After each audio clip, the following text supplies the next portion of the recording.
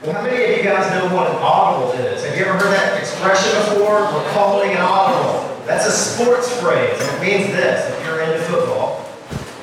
Whenever you are lining up to play and run a play, and the defense, the people on the other side of the scrimmage line, they're in a strange formation that scares you, you can do two things. You can call timeout, which is what we did in my high school. We weren't sophisticated enough to have a whole bunch of plays in our playbook.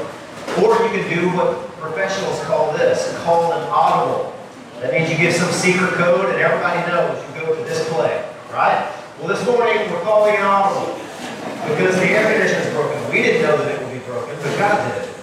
And nothing takes God by surprise, and we roll with His providence. I was telling somebody earlier, God's providence, which is, it's not the capital of Rhode Island only, it means God sovereignly and meticulously overrules all of creation. He rules all of history. He rules the stain that's on our shirt. He rules empires that rise and fall. Every angel, every animal, every human being, all are under His power. And so God ordained from eternity past that we wouldn't have an air conditioner this morning. And we're going to go with providence, because providence is always our friend. Amen? So here's what we're going to do. I have been going through the book of Mark, the Gospel of Mark, for weeks now. And we were in the middle of chapter 13, which is this thick, dense treatment on eschatology, which is a fancy word that means the study of last things. And I was really excited to preach that message this morning. But I'm not going to preach it this morning because it's a longer message. It's got more details. It's got a little bit of history in it. And I need my PowerPoint slides, and we don't have that. So what's in your bulletin? It's an audible. Next week we'll be inside your building. You can pray. The maintenance team gets the AC fixed. We'll be back in there. But for this morning, we're going to be in Matthew chapter 22. So you can make your, if you have a device you can turn on and flip over to Matthew's Gospel. I apologize, it's not in the bulletin, but we didn't have enough time for that. So Matthew chapter 22, and we're going to look at a parable that Jesus told. A parable is just a word that means to throw down beside. Jesus would throw down stories beside truth to help people like you and me to understand them better and to know what He was getting at. And that's the case here. So turn to Matthew chapter 22, and while you turn there, I want to tell you a story. When Sarah and when I finished seminary in Southern California, and we moved back to Ormond Beach, and our church that we came from, we were all about living on mission for Jesus. We were in a new neighborhood, we had new neighbors, we wanted to get to know them. And so Sarah met our neighbor, and it turns out she was wanting to get in shape, and so her and Sarah decided to start this running club.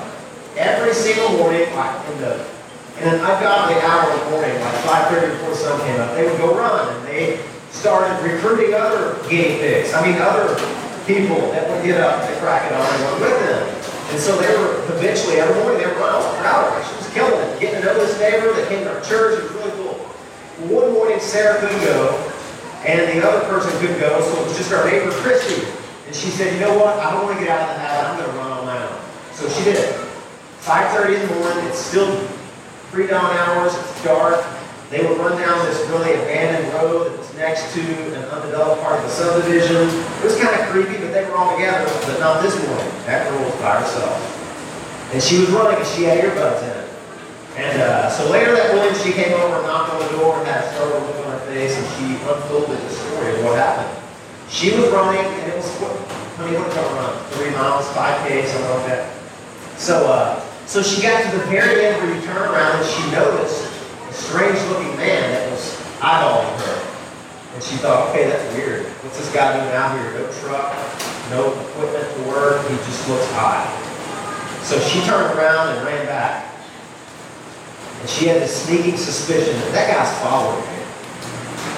So she turned around, and sure enough, a woman's worst nightmare when they run by themselves in the dark, right?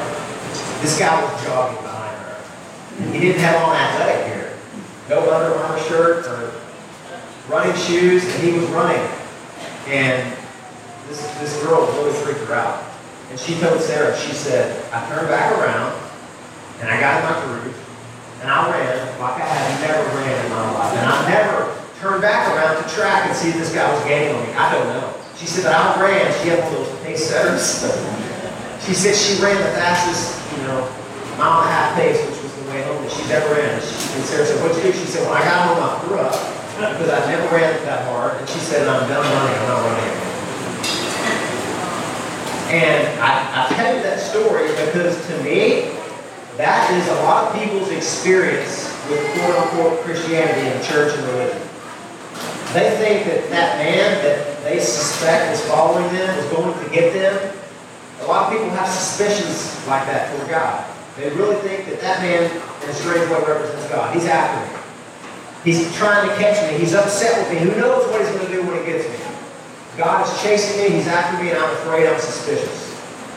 And this parable, like all parables, has a surprise ending. And I love surprise endings in parables because it's never what you would quite expect. And Jesus is telling this parable to correct our false understanding of who he is. Because maybe there's somebody here this morning, and you view God a little bit like our neighbor viewed that man behind her. I don't really know much about God, but I suspect he's after me, he's upset, and I don't know what he's going to do if he catches me. So let's read this story together. It's going to be a shorter lesson today. Promise. Here, I want to start my watch. There we go. Matthew 22, we're just going to read real quick the first 14 verses here. And again, Jesus spoke to them in parables, saying, the kingdom of heaven may be compared to a king who gave a wedding feast for his son, and sent his servants to call those who were invited to the wedding feast, but they would not come. Again, he sent other servants, saying, tell those who were invited, see, I have prepared my dinner, my oxen and my fat calves have been slaughtered, and everything is ready. Come to the wedding feast. But they paid no attention and went off, one to his farm, another to his business, while the rest seized his servants, treated them shamefully, and killed them. The king was angry, and he sent his troops and destroyed those murderers and burned their city.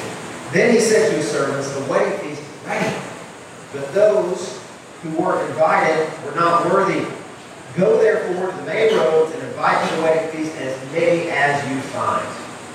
And those servants went out into the roads and gathered all whom they found, both bad and good. So the wedding hall was filled with guests. But when the king came in to look at the guests, he saw there a man who had no wedding garment on.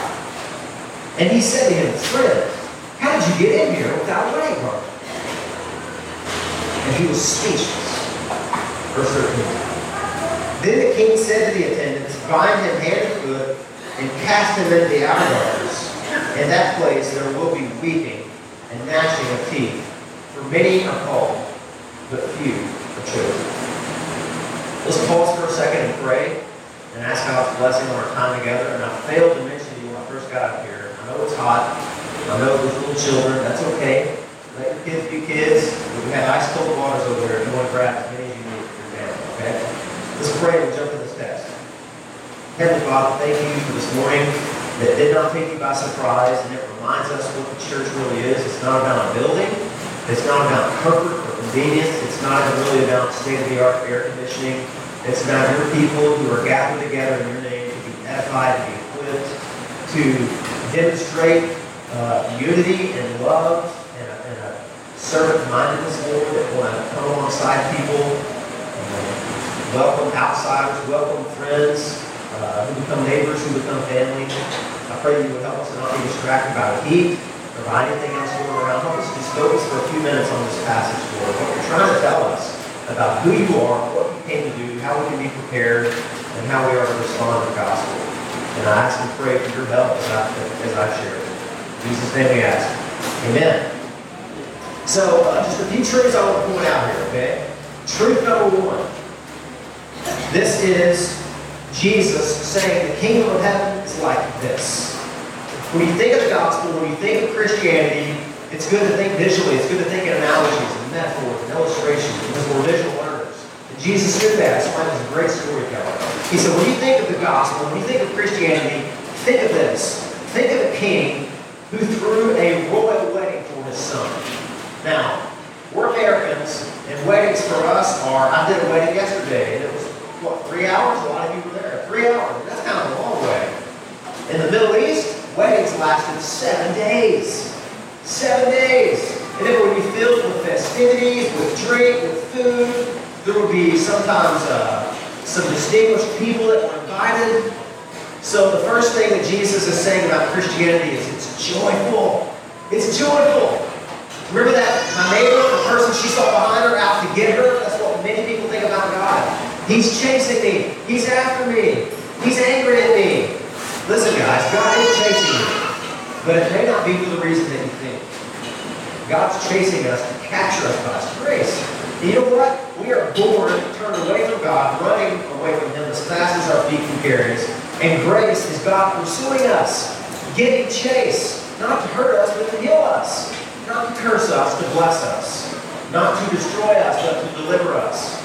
That's the picture that Jesus wants us to have of the gospel. And listen, because of the religious leaders that were installed, leading Judaism in that day, Jesus needed to say this, and He did multiple times. You know one of the first miracles that Jesus ever did? You know what it was?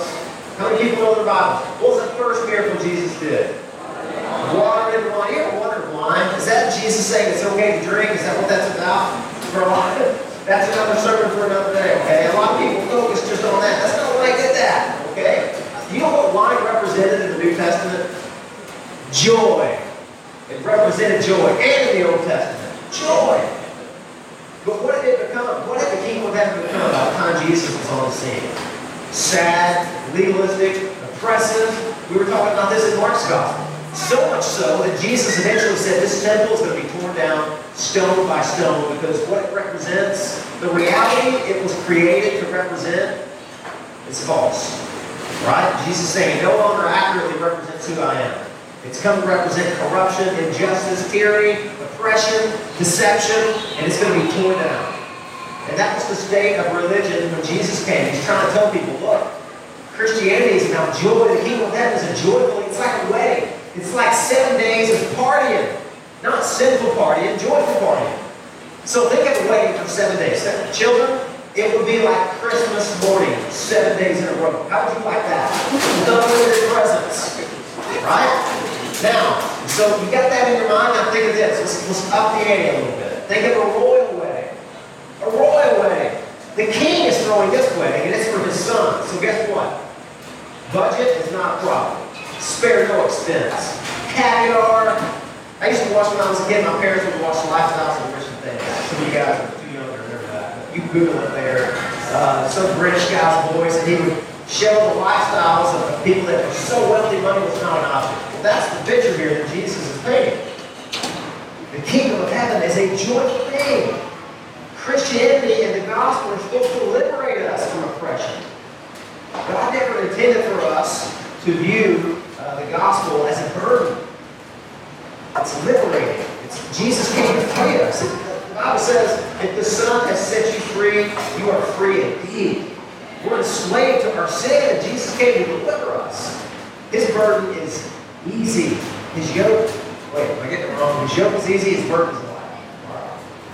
So that's the first point here. Keep it short. Second point. The second point is this. It is offensive to God when we decline His offer. Because that's what this is. This is an invitation from the King. Can you imagine what a privilege it would be to get an invitation to a royal wedding? You know, there's been several royal weddings over in Britain that Americans watch with intrigue and interest. And all these distinguished guests get invitations. And they're all wanted. The presidents want to go. Kings and emperors and queens want to go. You want to be there, man. You want to mingle. You want to celebrate. You want to see what it's like to be royalty. Now, can you imagine what an insult it would be if you were given a royal invitation to attend the king's wedding, the king's son's wedding? I mean, he wants to honor his son.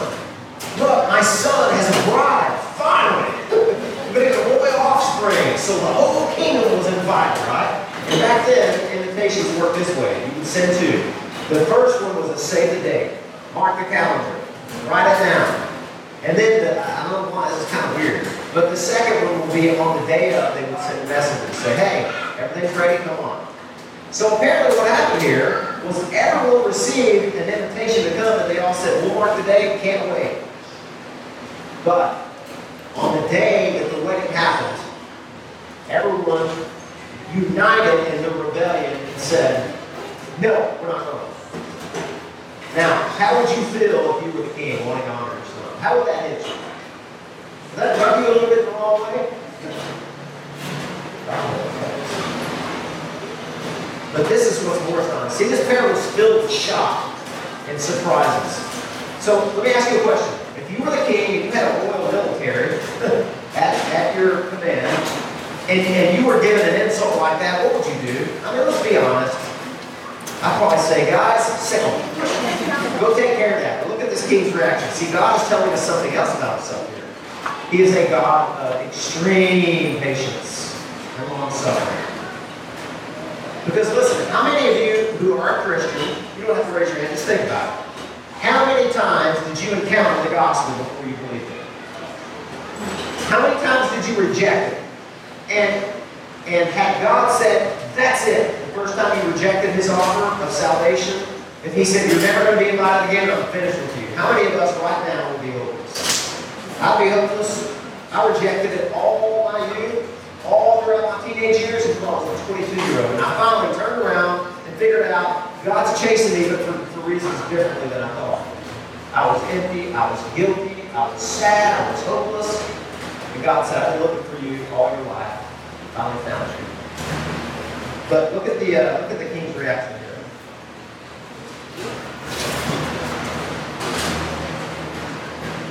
Come to the wedding feast, but they paid no attention and went off, went to his farm, went to his business, while the rest seized his servants, treated them shamefully, and killed them. Wow. That's pretty amazing, isn't it? I'm sorry. Forgive me, guys. This is part of the awful thing. Look back at verse 3. This is the king's first reaction, okay? He gave a wedding feast for his son. He sent his servants to call those who were invited to the wedding feast. But they would not come. Verse 3. They wouldn't come. It didn't say they could not. It didn't say, oh, we got a conflict of interest. I'm sorry. Schedule conflict. My bad. I didn't foresee that conflict happening. No, they said we will not. This is why I worked at Sonic Drive-In growing up as a teenager. And a lot of the employees became disgruntled. They were really mad at our manager, who was a really bad manager. But it didn't justify what they did. They said, look, at rush hour, let's all walk out together. We'll show her. And I said, I ain't doing that. I don't need this job. And I said, please don't do this, because I don't be cooking burgers, and I can't, But they did. They all united, and at rush hour, they took off their aprons and dropped them and dropped their spatulas, and they said, see you, we're hitting the road. And Sonic lost a lot of money that way, and I about lost my mind trying to cook, triple Sonic cheeseburgers for now by myself. But what was it? It was, you know what? We can't stand you. You don't want to know the way we feel about you. We are united in our hostility towards you. Because you may be our king and all, you may have the crown, but we don't like the way you rule. And isn't this what happened when Jesus came? Did people welcome him? They say, we couldn't wait for the king to come. We want to be under your leadership, and we want you to rule over us. No! What do they say? We will not have this man reign over us. In fact, if you remember, they chose a thief and a robber named Barabbas instead of Jesus. They said, give us Barabbas instead. He'd be a better choice than Jesus. So how did the king react? He sent another invitation. How gracious. How patient. What long suffering does king have? I wouldn't have done that. I would have destroyed all the first rejection they gave. But listen, God wants us to know all of his attributes here. Jesus is patient. Do not mistake his patience for weakness. Because if you continually reject, the Bible says your heart can become so calloused, or you can die in your unbelief. Or Jesus could return and judge you in your unbelief. So look what happens. Again, he sent other servants, saying, tell those who are invited, see, I prepared my dinner. Jesus is saying, God pleads with us. God wants to reason with us. Why would you reject this? Why would you reject an offer like this? It's irrational. It's illogical. It makes no sense. But sin is unreasonable, isn't it? Sin doesn't make any sense. It's like trying to reason with a toddler sometimes, right? Amen? It ain't happening. Come to the wedding feast, but they paid no attention and went off. Listen to these excuses. Went to his farm, because that's what you want. I grew up on a farm. I mean, I'd rather go to the farm and work than go to a 7-day party, right? No, I wouldn't. Neither would anybody else. That's why the excuses are adding insult to injury. No, we got things to do, like, plow a field. Or write a thesis paper, I don't know, whatever the language excuses you can think of. But it gets worse.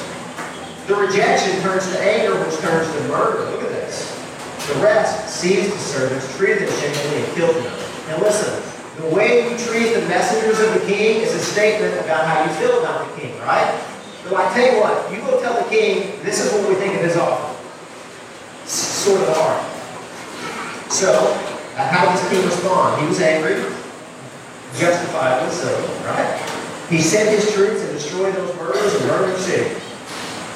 You got to know that the people listening to this parable are like, man, this is some nighttime story, isn't it? So, then the king, verse 8, said this. Because, see, the king, he's vindicated his justice, right? But he's still got a son to honor. He's still got a wedding. He's still got all these elaborate preparations that he's going out of his way to make. And he wants that wedding hall to be filled with guests. So what does he say? He says in the service, the wedding feast is ready, but those who were invited were not worthy. They weren't worthy. So therefore, go out into the main roads and invite to the wedding feast as many as you can find. And isn't that a picture of how we are to live on mission for Jesus and invite indiscriminately anyone that we encounter that the Spirit leads us to converse with, invite them, both good and bad, to come to the wedding hall. So verse 10. And those servants went out on the roads, they gathered all that they found, both bad and good. So the wedding hall was filled with guests. Praise God. It's like this king called novel, right? The original invitations, maybe it was maybe it was the movers, the shakers, the dignified, the wealthy, maybe they were invited, and they slighted the king. He said, all right, no problem. I'll invite the impoverished, the marginalized, the oppressed, the weak, the poor, which is a picture of the gospel, right? So all of these people filled up the wedding hall. So it looks like this is going to turn out to be a good day for the king after all. But here's the shock. Here's the shock. So what was the first point? The kingdom of heaven, the gospel of Christianity is a picture of joy, liberation, freedom, forgiveness. The second point was, I don't remember what the second point was. It was basically don't reject the offer of the king, but he's extremely patient and long-suffering, right? Here's the third one. When you believe the gospel, included in that belief is coming to God on his terms. Okay? God is inviting us to return to him, to be reconciled to him, to be forgiven, to be cleansed, to be justified, to be declared blameless, to become part of his family, to be adopted. All those metaphors the Bible uses. But you've got to come God's way, not your way. Every other religion in the world has a way for you to be right with God. You work, you do things, you earn your way, you prove yourself, you pull yourself up by your bootstraps and show that I am worthy.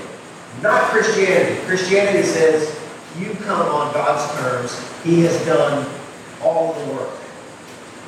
Your job is to believe and to repent, which requires a lot of humility. Right? The gospel is humbling. It's humbling because it says we'll never be good enough on our own, no matter what we do. The best 10 minutes of your life. I mean, all of us in here, everyone's had a good day. You're like, man, that was a pretty good day. I mean, I read my Bible, I witnessed, I climbed up and rescued cats out of trees, I aired up a flat tire for an old lady, whatever. And you're like, man, I'm crushing it today. The best day of your life, if you offered it to God as your righteousness, would be like laying a piece of tissue paper on the surface of the sun. It would burn up. And the Bible says that, not so many words. It says, your righteousness is as filthy rags in the sight of God, which is a really disgusting picture. I want to tell you what it means here today, okay? It's to say it's not your bad things that get you in trouble, it's your good things. It's the good things you do that you think are going to earn you favor with God. He says that's what offends me the most. And that's the last picture we see here. You got to come to God on his terms. Check this out. Here's the shock. Last point, okay?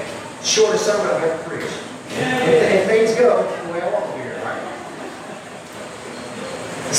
So everyone's in this wedding banquet. Now look, guys, I love movies. Your pastor loves movies. And I love the epic part of the movie where it's so important that you get what the writer, producer, director wants you to get, that they actually go slow motion. You love those slow motion sequences. I do. And I have envisioned this so many times in my mind. In fact, I've looked for art that depicts this last part. I can't find any good artwork. If you can find some, email me, send it to me. So here's the deal. Wedding hall is filled with guests. Everyone's having a great time. I mean, can you imagine you were poor, you thought you were going to go to work, but this special invitation last minute said, look, the king wants you to come to his son's wedding. You're like, dude, you're messing with me. They're like, no, for real. He wants you here like right now. And you can have the best food you've ever had. The prince is going to be there. You can watch the wedding. The best wine you've ever had in your life. You're like, dude, are you for real? Yes, I'm for real. You come. You're like, well, I can't be dirty. Tell me, my armpit smell. I don't have time to get ready. Don't worry about it. The king has provided everything you need, and we will robe you with a wedding garment when you get there, so that you will be worthy to be in the king's presence. He's done it all, down to the food and the clothing. And we're like, dude, show me the way. So the picture here, the movie, the slow motion sequence, everybody's there, and in my mind I hear fine china clinking together, laughter, chatter, conversation at the tables. Hear people that maybe had a little bit too much wine, are really laughing. I mean, everybody's happy and they're waiting to see their new prince and queen, I guess, or princess, yeah. They're waiting to see them. And then everything slows down to slow motion. Because here's what would happen in the Middle East. When a king threw a party, a banquet, a wedding, it was customary for the king to come and inspect all his guests. I don't know why. We don't really get that in our culture, but that's what happened. So, slow motion. The trumpets. The king is coming. Hear ye, the king is coming. Everyone prepare. And I got this slow motion picture in my mind of this regal, majestic, powerful. Maybe he's a little bit older. He's got white whiskey hair. I don't know. And he's in slow motion. He opens the doors. And he's got this crown on his head. And everyone stands to their feet.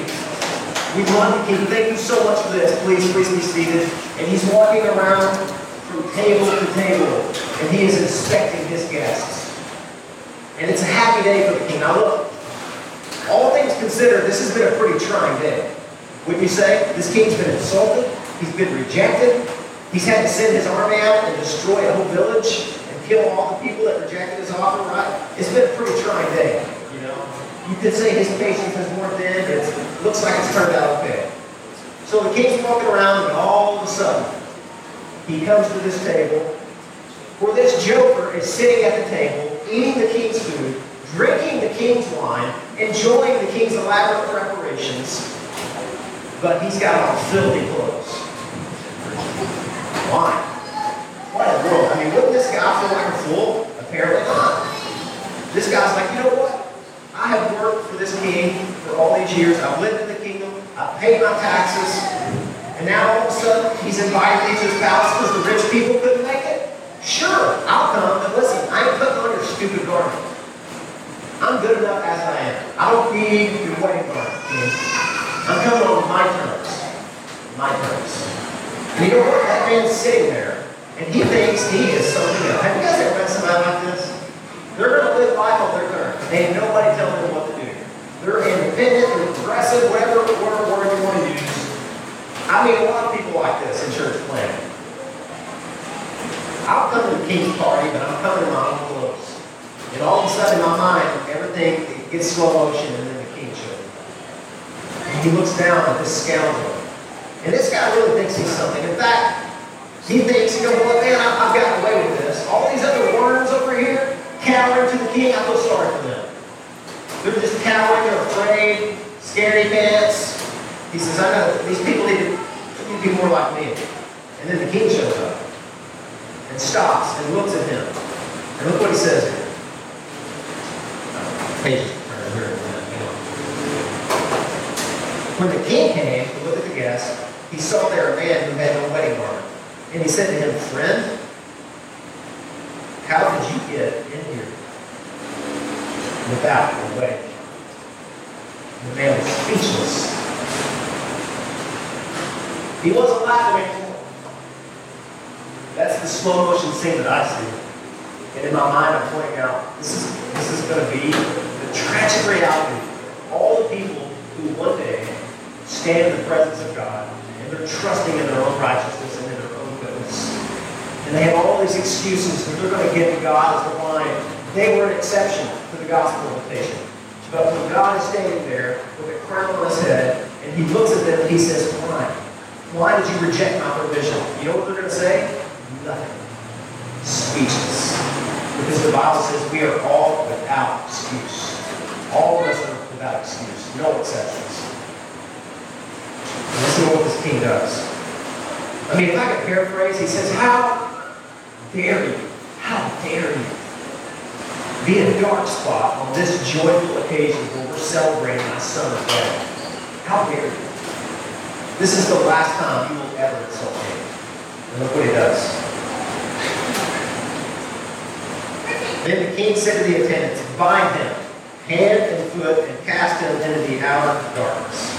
In that place there will be weeping and gnashing of teeth, for many are called pure children. Bind his hands so he can't resist. Bind his feet so he can never come back in here again.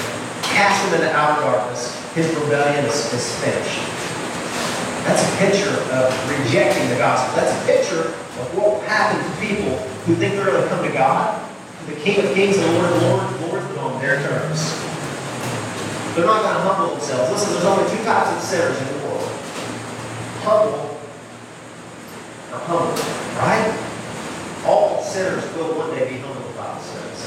All of us will fall on our knees before God, either willingly and joyfully or unwillingly. So friends, let this be a beautiful reminder that God has been chasing you to shower you with his grace. And Christianity is not crimping your freedom, it's actually securing your freedom. And it's a joyful thing to believe the gospel and come to Christ and let him be all for you that he promised he would be. But oh, what a terrible reality it is to reject God's offer of salvation over and over, or pretend to accept it and come on your own terms, thinking that you're good enough, that you can earn your way, or that you have something to offer God that will appease him. No. Jesus is the one who is pleasing to God. It's his righteousness that we count on, right? And look, you know how amazing this king is? He didn't just give us a wedding banquet, he gave himself.